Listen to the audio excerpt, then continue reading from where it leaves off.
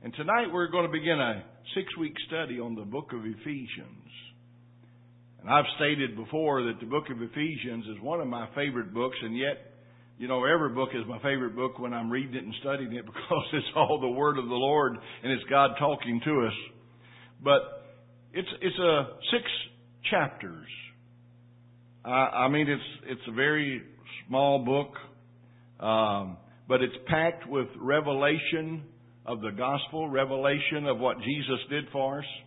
And that's what it's all about. We want to find out what the Lord is telling us through the Apostle Paul as he begins to reveal some things that God showed him. And he got a lot of this revelation when he got converted on the road to Damascus. And then he left for 3.5 years into the Arabian desert.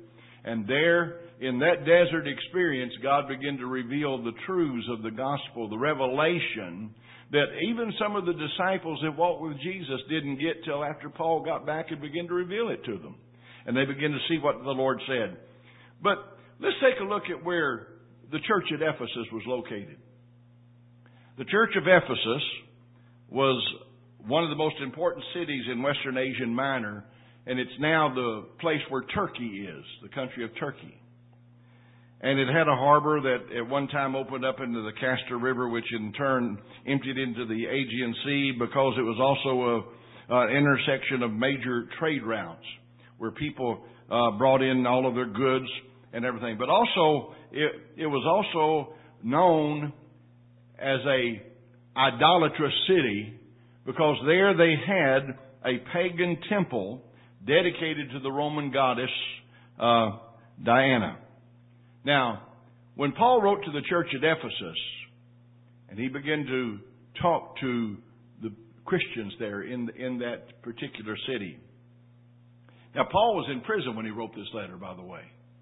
He was in this prison when he wrote the letter to the Philippians. He was in prison in Rome. He was over in Rome, and he was in prison, a prisoner at that time. But he wrote these letters to them. And so what happens is now that Ephesus has become a center for the gospel to be preached.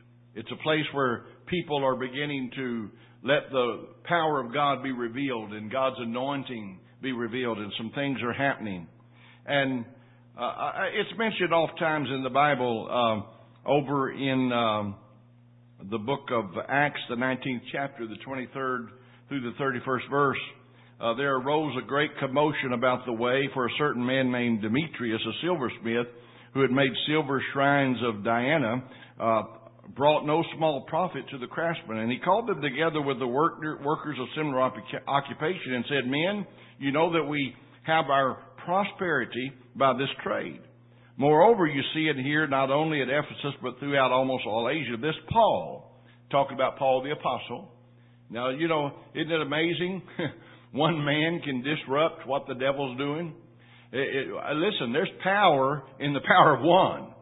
And if we could ever get a hold of the fact that the power of God in your life can change the situation, the area, your family, whatever the problem might be, that just the power of one can see something happen. And this is what this man is saying here. He said, you hear that this Paul has persuaded and turned away many people, saying that they are not gods, which are made with hands. Well, Paul was just preaching the gospel of the Lord. So not only is this trade of ours in danger of falling into disrepute, but also the temple of the great goddess Diana may be despised and her magnificence destroyed, whom all Asia and the world worships. Now, this is amazing. Wouldn't it be nice if we could just all be in one big Christian community where everybody loved the Lord? There was nothing to oppose the gospel, nothing to oppose what the Lord was doing. And yet, here Paul, God sent him right in the middle of all these things. And because of that, things happened. And the devil got upset and the devil got mad through the people that he was using. Now, when they heard this, they were full of wrath and cried out, saying, "Great is Diana of the Ephesians." So the whole city was filled with confusion and rushed into the theater with one accord, having seized Gaius and Aristarchus and Macedonians, Paul's travel companions. And when Paul wanted to go in to the people, the disciples would not allow him. Then some of the officials of Asia, who were his friends, sent to him pleading that he would not venture into the theater. But Paul made Ephesus a center for evangelism for about 3 years. The church of Ephesus was started right there in the middle of all of that demonic activity. Now I want to tell you something. The power of God in just 2 or 3 people can change a whole region. And this is what the Lord is wanting us to see, is what's happened in this particular place where Paul wrote this letter to the Ephesians. And then it's also mentioned over in Revelations, the 2nd chapter. Evidently, they needed a warning from John the Apostle. You know, he was on the Isle of Patmos, and God gave him this vision and this revelation that he received of the Lord Jesus Christ. And he said to the angel of the church of Ephesus in Revelations, the 2nd chapter, he said to the angel of the church of Ephesus, write these things, says he who holds the 7 stars in his right hand, who walks in the midst of the 7 golden lampstands. I know your works, your labor, your patience, and that you cannot bear those who are evil, and you have tested those who say they are apostles and are not, and have found them liars, and you have persevered and have patience, and have labored in my name's sake, and have not become weary. Nevertheless, how many know sometimes one conjunction can make a difference in what the Lord is saying to us? He's praising them. John the Revelator is praising them, but he said, nevertheless, I have this against you. You've left your first love.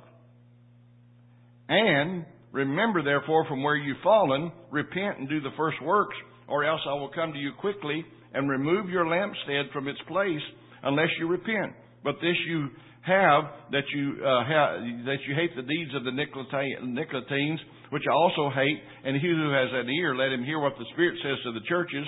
To him who overcomes, I will give to eat from the tree of life, which is in the midst of the paradise of God. So we see that Ephesus was a center of demonic activity, devil worship, worshiping a goddess, and the people were upset because their livelihood was being disturbed because of what Paul was preaching. I've heard reports in reading about the old-time revivalists here in our own country, in America, that there was sections of New York and sections of these bigger cities where these evangelists would go in and they'd start preaching. Alcoholics were getting delivered and saved, going home to their families, and the beer joints were being shut down because of a revival. The power of God can just be in a few people, and God can change lives of many people. And this is what Paul is sharing with us here. But, the book of Ephesians, it's only 6 chapters. It's a mere 155 verses. Now, you could sit down in one sitting in about 20 or 30 minutes and probably read the whole book of Ephesians. Now, if you want to study it, you have to kind of take a little more time and study into it. But, the wisdom of God that's packed into these 6 chapters gives us what we need as believers to walk in the things of God. Watchman Nee made a statement one time on the book of Ephesians. He called it sit, walk, and stand. Because there's 3 things that we have to learn to do before we can ever do really major warfare. Number 1, we've got to learn how to rest in what God's already done for us. God has already made the provisions for us. God has already taken care of the enemy on our behalf. The devil is he's destroyed. I mean, the power of Satan is destroyed as far as you and I and the believers are. Somebody said, well, yeah, but I see the works of the devil. But don't magnify the devil.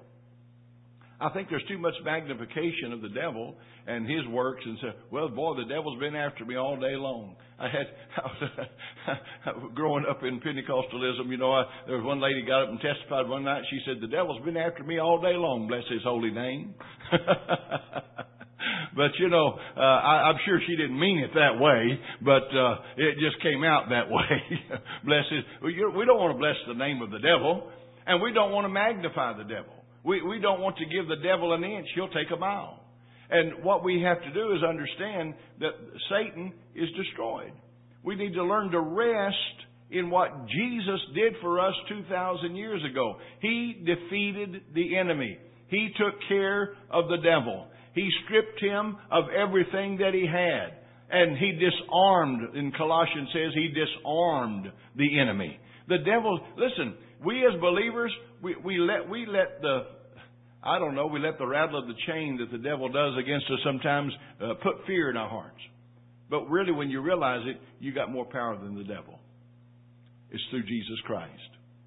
We have more power than he's got. And we don't want to emphasize the works of the devil. I don't want to talk about what the devil done. God sent me to take care of a church one time I thought it was going to be for a short period. It ended up being almost 4 years. But this church was literally in trouble. I mean, I'm talking about doctrinally wise. Every time people came to church, they had to have devils cast off of them. Because they went to the grocery store, the devils jumped on them. Or they went to the drugstore, the devils jumped on them. Or they went to the school to pick up their kids, and the devil jumped on them. I mean, every time they come to church, he was having the devil cast out of them every time they came. You know, the Lord sent me there. I said, okay, God, you sent me. I see what my assignment is now. And so I just begin to preach on who we are in Christ. The righteousness of God in Christ Jesus. The defeat of the devil. The power of the cross. The power of the blood of Jesus. And the eternal defeat of the devil. He's defeated. As far as I'm... Listen, he has no power whatsoever. Now listen, he'll pop his head up. He'll try every way in the world to hinder the things of God. But when you rest in the redemptive work of the Lord, and you rest in what He has already accomplished for you, Jesus Christ, then the devil's no match for that. Because he's nothing but a liar. And he's the father of all liars. And Jesus gave us exact instructions on what to do. Whatever you bind is bound. Whatever you loose is loosed. Praise God. Lay hands on the sick, they shall recover. Cast out devils. Praise God. And I just begin to preach on the righteousness of God. I begin to preach on who we are in Christ. I begin to preach. And you know what happened? Those people got set free. They got set free. I had an attorney that, an attorney that was there. And listen, they were well learned, but I said some of the stuff that they had was not good. It wasn't good. So thank God, we just need to let the power of the Lord bring us to the place. Ephesus, we need to learn how to sit, and then we need to learn how to walk in the things of God. We need to learn how to walk in love. We need to learn how to walk in peace. We need to learn how to walk in forgiveness. We need to learn how to walk as Christ walked and walk in this earth. And then the final thing is we need to learn how to stand against the powers of darkness. Isn't it amazing that God put the standing against the powers of darkness last? First of all, we got to rest in what Jesus has done for us. It's accomplished. It's done. It's paid for. He's done it all. And then we learn how to walk in this victory and walk with our brothers and sisters in the Lord and walk with other people around the world in Christianity and begin to walk as a great army of God. Then we're able to do warfare and come against the powers of darkness the way God wants us to. But, the book of Ephesians is wonderful. I call it the Grand Canyon of Scriptures. It's the Holy of Holies that Paul wrote about. And this is one of God's highest and best.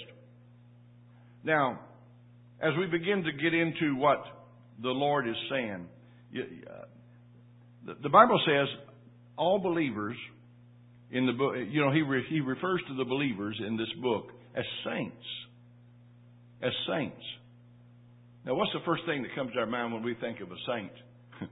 Lily White. Never do anything wrong. Saints. Isn't that what the terminology, when you hear the word saint, you think of someone that is saintly or godly, good, full of love, full of joy, full of peace. That's what we think. But the references to the Christians and to the church, they're referred to as saints. Now, they're referred to as saints because this is a position given to them by virtue of being in Christ. See, we're not a saint on our own. Now, there's a lot of people preaching today. There's a lot of preaching going on out in the world that we need to do good works. Yes, we do need to do good works, but doing good works doesn't save you. Doing good works doesn't make you the saint that God's called us to be. We have to do good works because we are Christians. You know, the Bible said in one place over in the book of Acts, they were first called Christians in Antioch. They were first called Christians, Christians, Christ-like. And they were called Christians because they acted like Christ. They talked like Christ. They thought like Christ. And they were called Christians first in Antioch. Listen, I want people to be able to come into our church and say, those are Christians. I don't want to say, well, those are good Baptists or good Pentecostals or good... No, Christians. We're Christians. We're Christ-like. We have understood what Jesus did for us, and we're receiving what He did for us, and we're portraying that to others. And so I want them to see that we're good Christians. Amen? On your jobs or amongst your relatives and amongst your friends, they should say, that's a good Christian man. That's a good Christian woman. That's a good Christian child in high school, because they're raised up in the things of the Lord. But we're referred to as saints because of that. Being faithful. Now, we're saints of God because of what Jesus did for us, but being faithful is something that we choose. See, a lot of people are not faithful. And when I say faithful, I'm not talking about church attendance. I'm not talking about those kind of things. I'm talking about faithful to the Word. Faithful to living for God. Faithful to moving the way God wants you to move and talk like God wants you to talk and act like God wants you to talk and being faithful in what God tells you to do. But being faithful is something that we choose. Did you know God can't make you faithful? It would be nice if we could just lay hands on everybody that comes through here and just lay hands on them and say, you're faithful. No, they have to choose to be faithful. We choose to be faithful to the Word. We choose to be obedient to the Word. And I want to get down to something here, and we'll get into this later on in the teaching, but we choose to forgive. I've heard people say, well, I forgive you because God tells me I have to. So I have to. I forgive you. Well, no, they're not forgiving.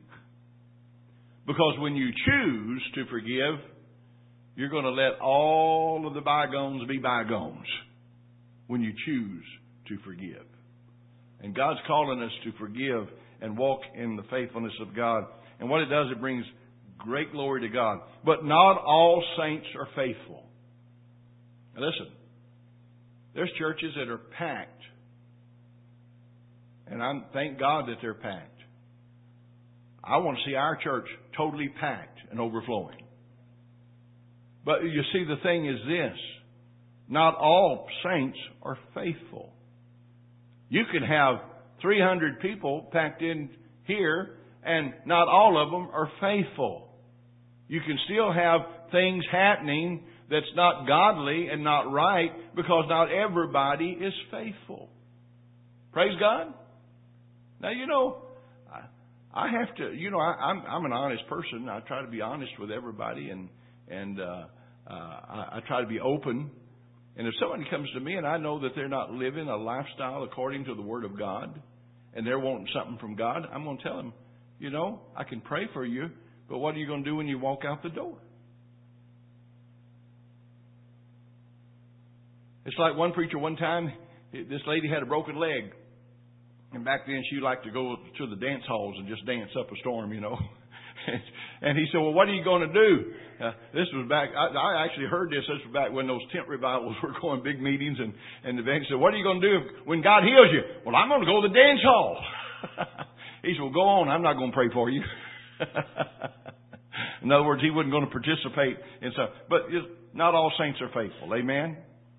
And the first 3 chapters of Ephesians are about our relationship with God through Jesus and what that means to us. They deal with God's unconditional love. That, God loves us in spite of who we are and what we are. God loves us just like we are. He loves us in the position we're in.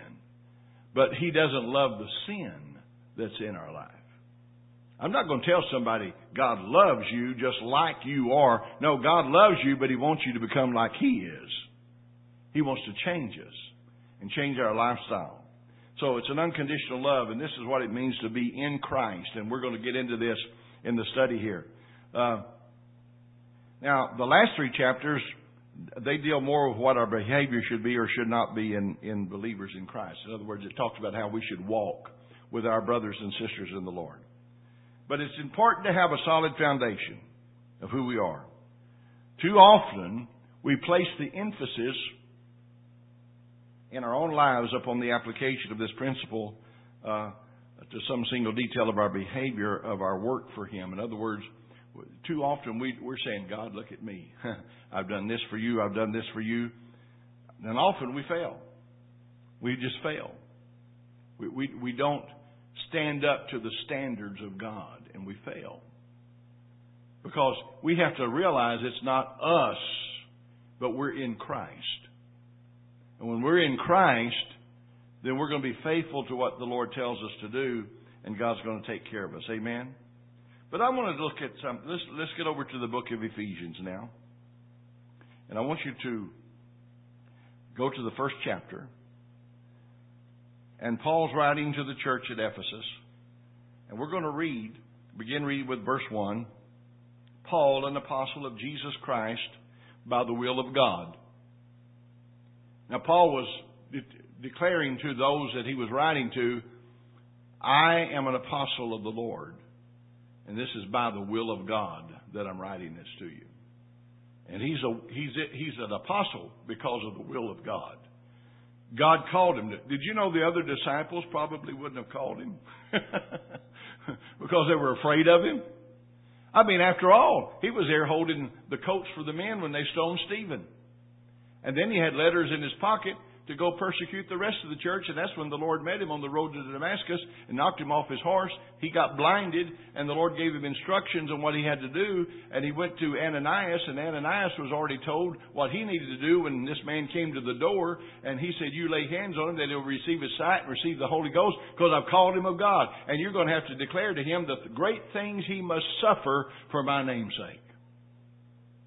The one that was causing all the suffering was going to have to go through the same type of suffering for persecution and in persecution because of what he had done also. But Paul was an apostle by the will of God. I'm sure, listen, he went to Jerusalem after his conversion, but they didn't receive him too well. You know, it'd be kind of like somebody out here that had just hung Christians and hung them up in the city square, you know, and they let everybody see them hanging there and dangling there and dying there. And then all of a sudden this man comes into the church. I'm saved. You know, we'd probably have the same reaction. You know, are you really saved? Or are you here to get us? Is this some trick you're doing? Or are you here to really to show us what God's done in your life? But Paul didn't have that good reception from these men. And the Bible said the Lord led him into the Arabian desert for 3.5 years. He was out there all alone with the Lord. And God gave him this revelation of what we call the gospel of the cross and what Jesus really accomplished for us. And Paul began to share this with the churches that he established, and he began to share it. So he was by the will of God to the saints who were at Ephesus and to the faithful in Christ Jesus. Grace be to you and peace from God our Father and the Lord Jesus Christ. And blessed be the God and Father of our Lord Jesus Christ, who has blessed us with every spiritual blessing in the heavenly places in God. Blessed be the God and Father who has blessed us. Now, you're going to notice as Paul writes in many of his writings, he always puts what Jesus did in past tense. He has blessed us with all spiritual blessings in heavenly places in Christ Jesus.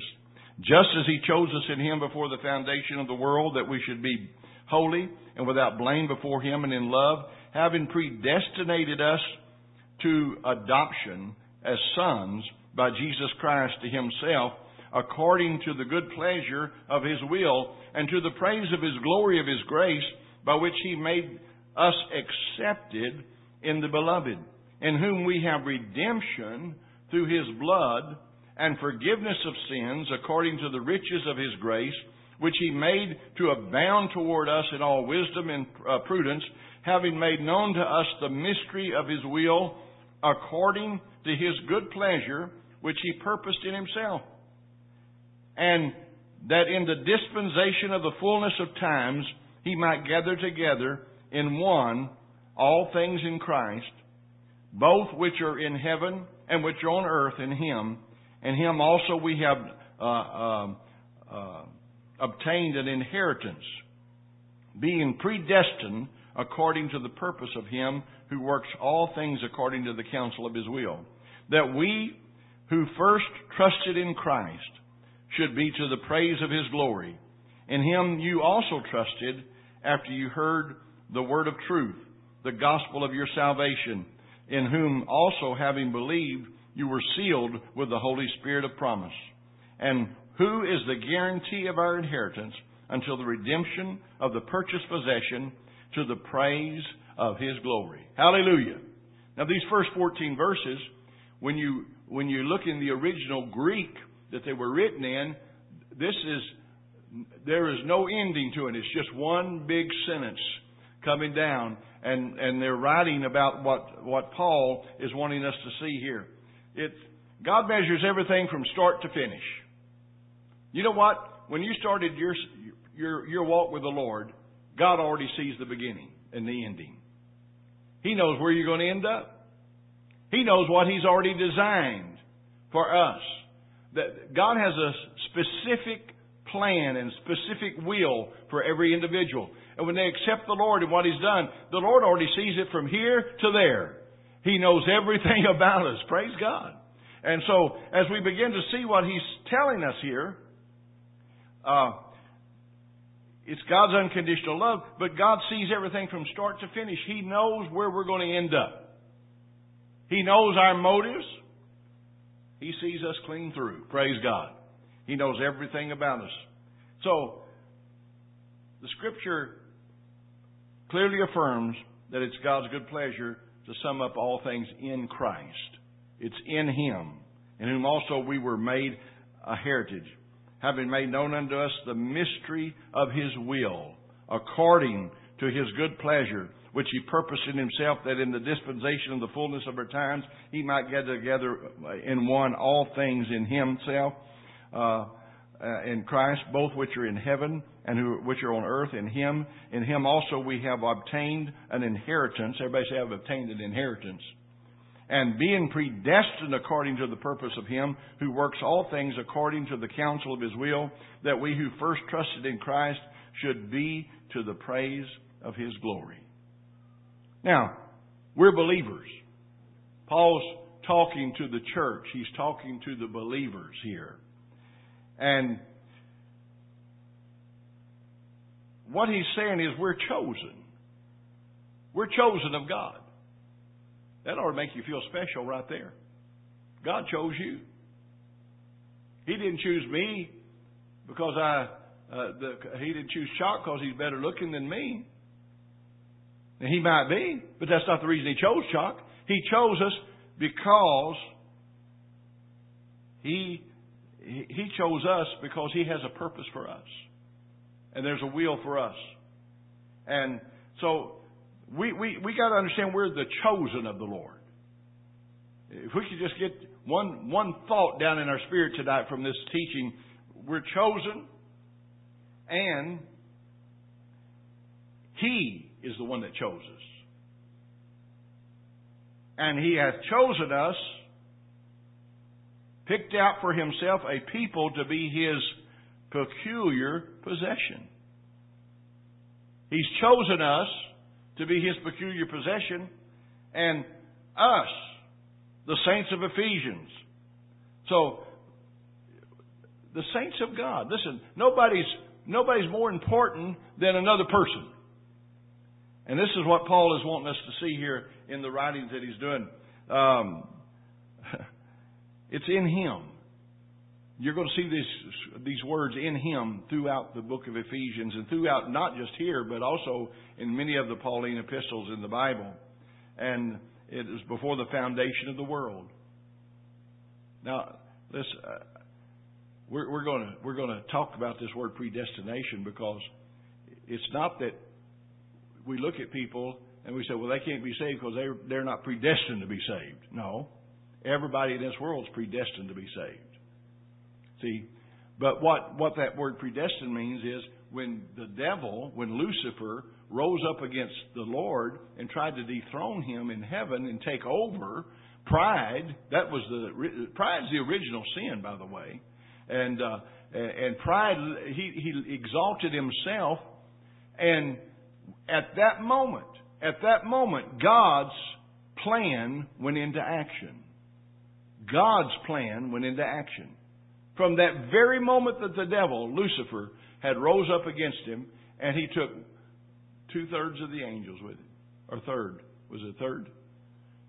2/3. 1/3. 2/3 were left. Thank God for that. But 1/3 followed him. Knowing, now this is the sad thing, knowing that there was no hope for them. There was no hope for them. He was cast out of heaven. Jesus Himself made the statement, I beheld Satan falling as lightning from heaven. Why? Because Jesus was there. The Holy Spirit was there. God was there. And He said, I beheld Him as lightning falling from heaven to the earth. Now, when He came to the earth, He still did not have the power. It still takes a person saying, I give up to the devil and let the devil operate. Adam and Eve were created to live eternally forever. Never to die. And to live forever. That was the plan of God. And the devil thwarted that plan through deceit. And you know what he did?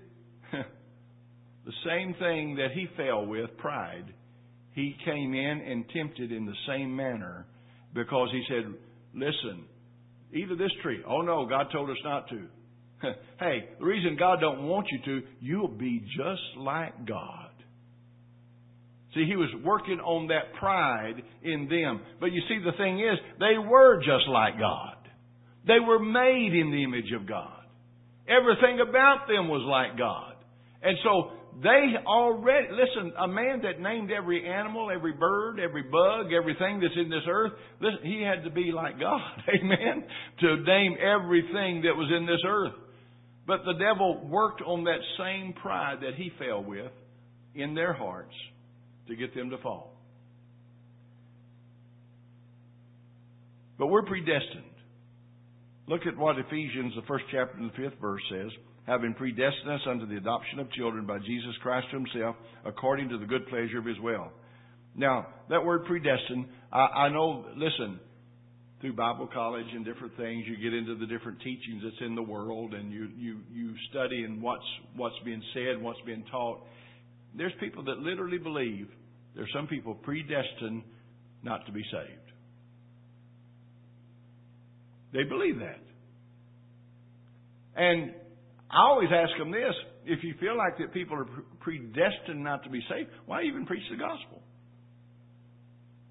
Because they're predestined to be saved because the Lord's predestined them to be saved.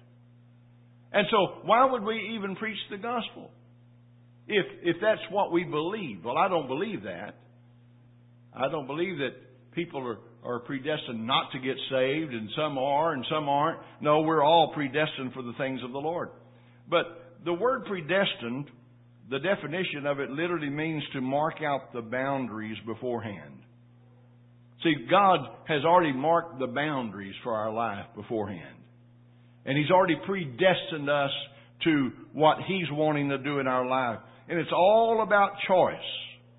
See, it's all about choice. When you look into the book of Ephesians, it's going to be all about choice. We choose Christ. I remember when you first got saved. Spirit of God moved. Conviction was there in the service. That conviction hopefully it wasn't somebody preaching just hellfire and damnation to you and beating you on the head and listen, I don't want people to get saved out of fear. I want them to get saved out of love. Love for what Jesus did for them. Love for the fact that He took all of the suffering in His body so that we don't have to. God's love, for God so loved the world that He gave His only begotten Son. I don't want people to be serving God out of fear. Listen, remember when 9/11 hit? Churches filled up all over this nation. Churches filled up. But you know what? It didn't take too long and they emptied out again. Because the fear was gone and they were there from fear. Listen, I'm not serving God because, now let me use it in the right way here. I don't want to go to hell. Amen. But we know what hell's like because Jesus taught what it was like. Remember the rich man that went to hell?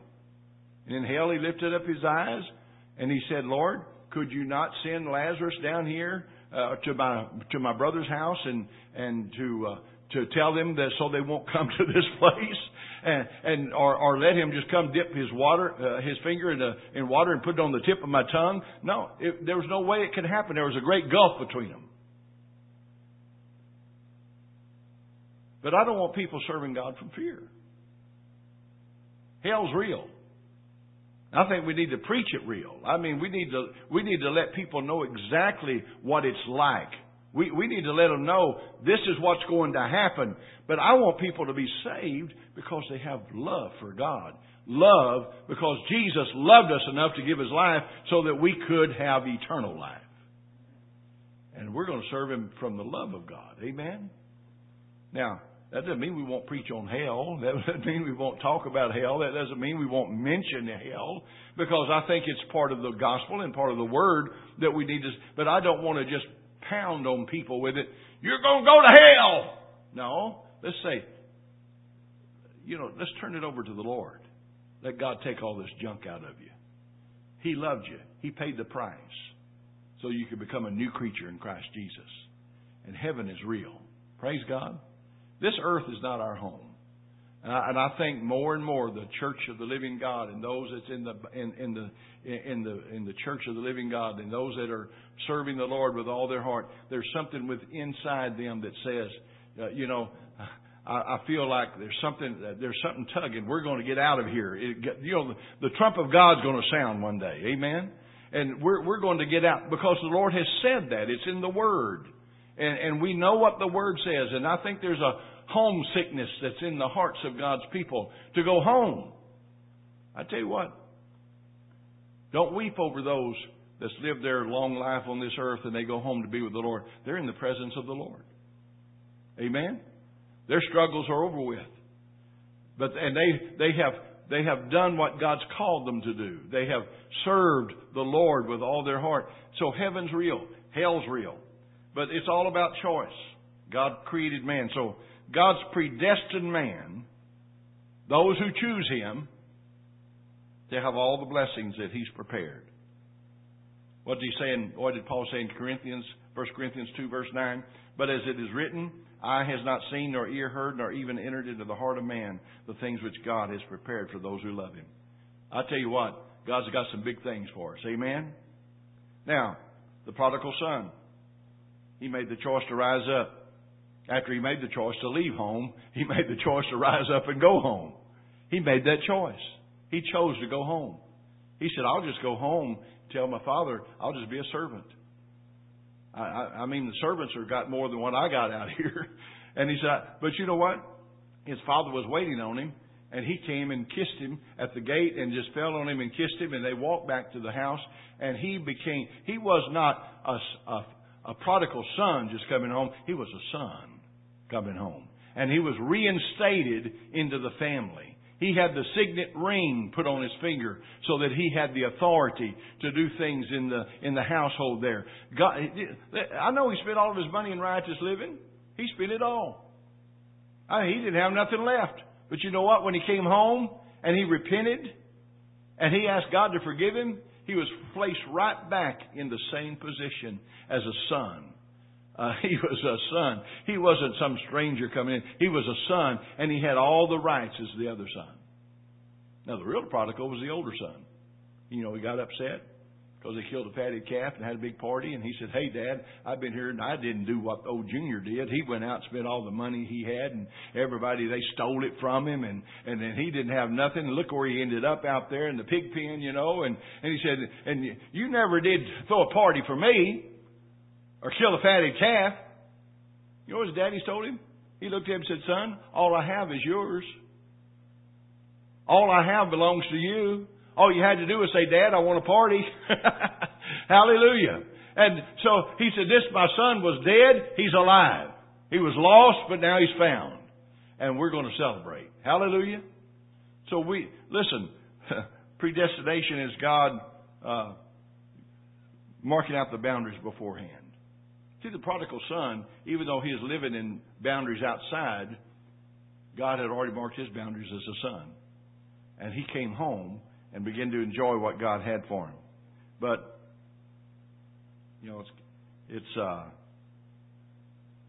Joshua proclaimed this promise. You remember in Joshua 24:15, he said, "Choose you this day whom you'll serve."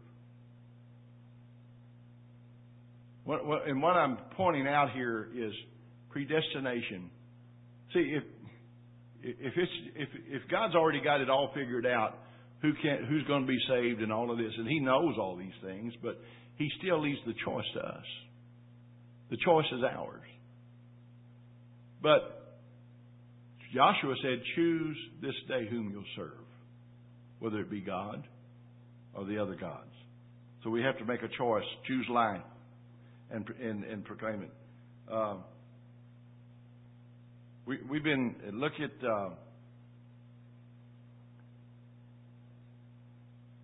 We've been the adoption of children. We have the adoption of children today. How many glad you're adopted in the family of God?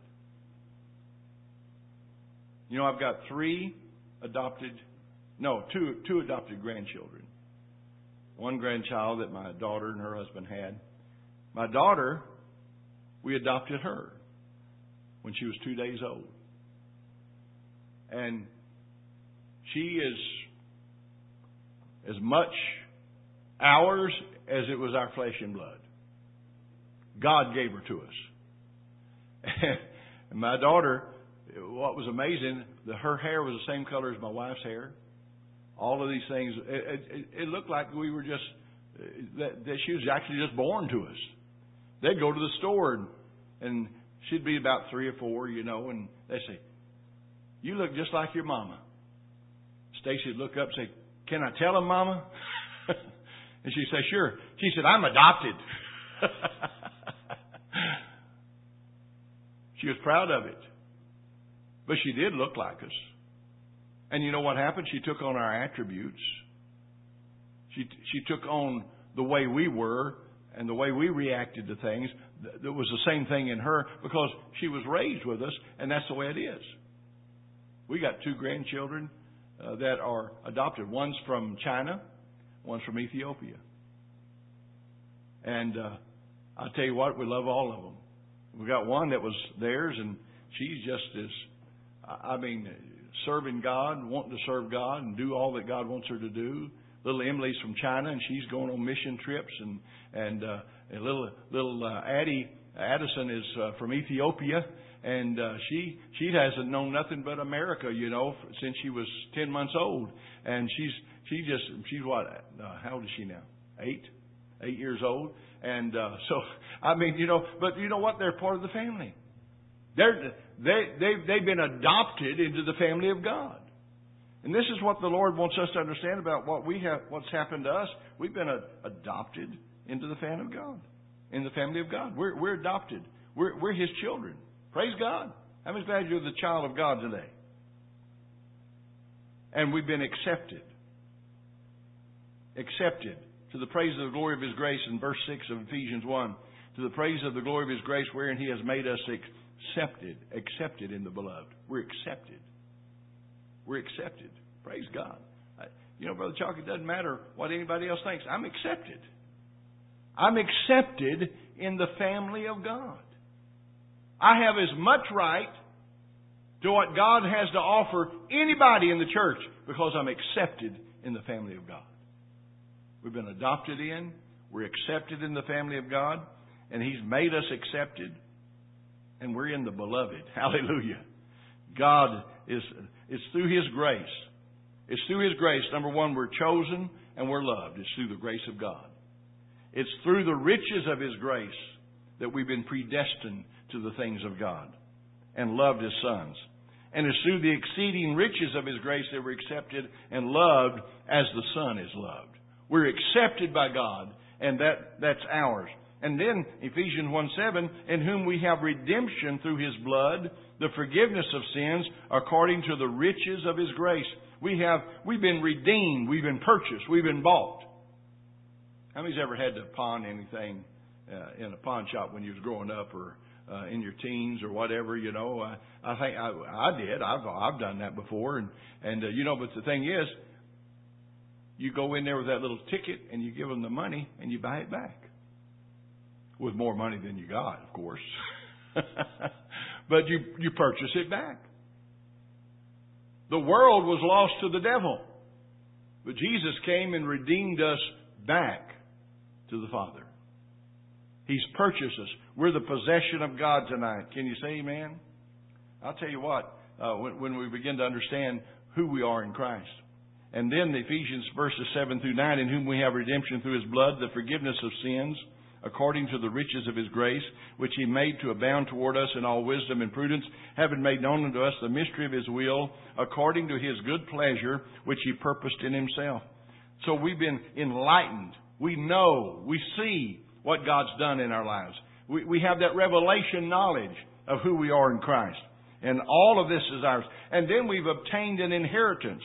Look at verse 11 in chapter 1. In Him also we have obtained an inheritance, being predestined according to the purpose of Him who works all things according to the counsel of His will. We have obtained that inheritance that belongs to us tonight. Praise God. And then, finally, we've been sealed. We've been sealed. Look at verse 13.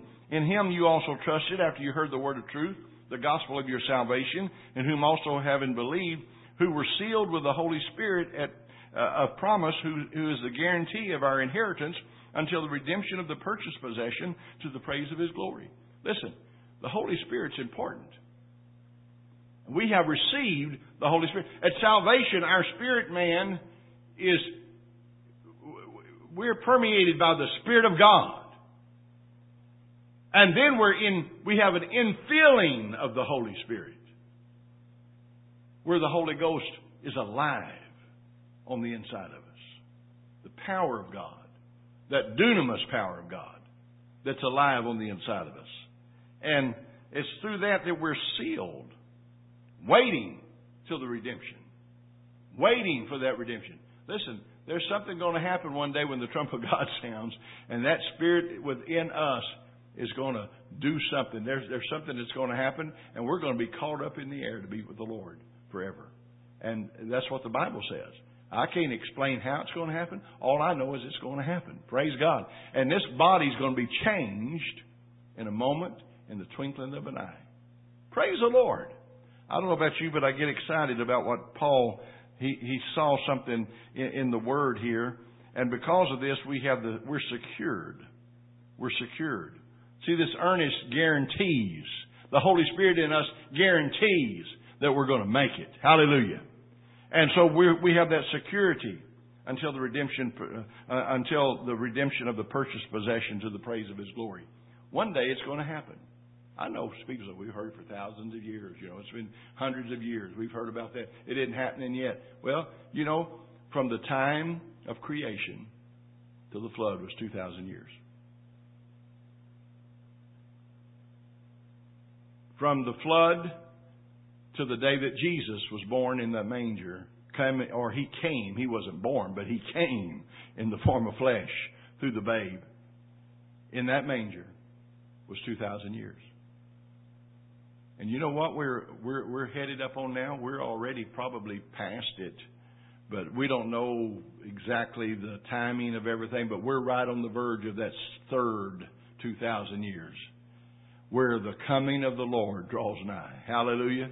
And I'll tell you what, I believe this is the generation that's going to see the fulfillment of what the Lord has wanted to do. But listen, we just need to understand that this book of Ephesians is explaining to us, number one, in this first chapter, it's explaining to us who we are in Christ, who Christ is, the power of Christ, the power of God. And we begin to see what He's done in our life. And as we begin to understand this, when I was a teenager, I'd read the book of Ephesians over and over and over and over. Because there were just some things in it that just excited my spirit, man, even as a child all the way up. Because we are somebody in Christ. And we have been redeemed, purchased, bought. Holy Spirit's that guarantee that's inside of us. And we are predestined because of what Jesus did and the plan of God from way back in the beginning. We're predestined for the blessings that God has for us. When I say blessings, I'm not talking about the financial prosperity blessings. Yes, I believe we will prosper. I believe God will bless us. God will supply all of our needs according to His riches and glory by Christ Jesus. But I'm not going to preach a prosperity gospel and try to get people in church because they're going to get rich. Because one day we're not going to take it with us anyway. Everything we have is going to be burned according to the Word. So I don't want that. I had one young man come into my church and he heard us preaching, God will bless you 100-fold in this lifetime, and he came to me at the end of the year and he said, I've been coming a year, Brother Clarence, I want a refund on all my tithe and offerings. I thought he was joking. I laughed. I said, you're kidding, aren't you? No, he wasn't kidding. He had his mother with him too. I said, oh. I said, why? He said, because you said I'd be blessed 100-fold. I said, yeah, I remember saying that. He said, but it hadn't happened. It's been a year and I hadn't been blessed. I've been giving tithe and offerings and I hadn't been blessed. I said, is that the reason you're giving? Just so that you'd be blessed 100-fold? Or are you giving because you love God? Well, I love the Lord, but you said I'd be. I said, no, well, look, let me ask you this one. I said, are you planning on checking out anytime soon? He said, what do you mean checking out? I said, are you planning on dying? He said, well, no, I'm only 28 years old. I said, well, if you go back, I said, I've taped everything we preached. And I said, if you go back, you'll see where I said, He'll bless you 100-fold in this lifetime. So if your life isn't over yet, your lifetime's not over with yet. And I said, God could do it next year. He could do it 10 years from now. He could do it 30 years from now. But you know what you got to do? Just be faithful. Faithful to God. God will take care of you. God will always see that you have more than enough. And He will bless you 100-fold in this lifetime if you lay down everything, if you put everything aside and put Him first in your life. Well, He didn't take that too good. And there's a lot of people today that wouldn't take that too good because they want to be able to give $1,000 and get $100,000 tomorrow, But listen, that's not what it's about. We're talking about eternal things. We're talking about the blessings of God. Listen, I don't worry about my food. God always provides. And if we're obedient to God, God will take care of us. And if we're in the will of God, God will take care of us. But you know what? What I want to see is I want peace, joy, happiness, and just knowing that my daily bread is taken care of every day. Amen? I'll be happy. I'll be excited because I'm not going to be hungry till tomorrow anyway. Hallelujah. But listen, God's Word is truth. But this first chapter lays out the fact of what He did for us. He's predestined us. We're saints of God. I was preaching this one time and I told him, I said, just call me Saint Clarence. Because we're saints. We're saints of the Lord. That's what Paul said in Ephesians. We're saints of God. And we have the right to believe everything that God says. And we are predestined to have the blessings of God. See, preordained. God's already preordained that everybody that accepts what He's done, it's yours. He's your Father, and we're His children. And so we're predestined for the things of the Lord in our life. Tonight, just getting started on this book, and we'll probably go back and recap some of these things as we go along. But listen, we are somebody in Christ. He's redeemed us. He's purchased us with His blood. And we're going to find out, number one, we've got to rest in this fact. This is the first position of a believer. Sit. Sit. Have you ever heard something? I've seen people go on a job. They want to be the foreman the next day, But they got to sit first. And they got to do the little jobs first. And I had one couple come in one time. I can pastor this church, Brother Clarence. I said, no, you can't. Well, yeah, I can. I said, no, you can't. I said, number one, you got to be called to be a pastor. I said, it's a call of God. And I said, not just anybody can come in and say, I'm a pastor, or I'm this, or I'm that. I said, and then number two, you got to be able to come in and prove that you can sit. Sit, learn, and be available to what God's called us to do. And then God will do the promoting. You know how many believe God does the promoting? That's not man that does it anyway. It's God that does the promotion. And, so listen, we're somebody in the Lord. This book of Ephesians is going to get exciting because we're just getting in tonight on who we are and what God's done. And then we're going to learn how to walk in the things of the Lord. And then we're going to be able to do warfare at the end. Hallelujah. Lord, we thank You for Your word. We thank You, Lord, that Your word is truth. And Father, we just thank You that we can receive what Your word declares. We're redeemed. We're purchased. We're bought with a price. And because of what You've done for us, we have the right, the legal right, to believe and accept everything that the Bible says is ours. And we receive it in the name of Jesus. And devil, we serve notice on you now that we understand who we are in Christ, and therefore You're not going to have any authority in our life from this day forth. Because we just announced to you today, Jesus is Lord. And we receive everything that He has in the name of Jesus. Thank You, Lord. Amen. And everybody said amen. Praise God. God bless you. See y'all next Sunday.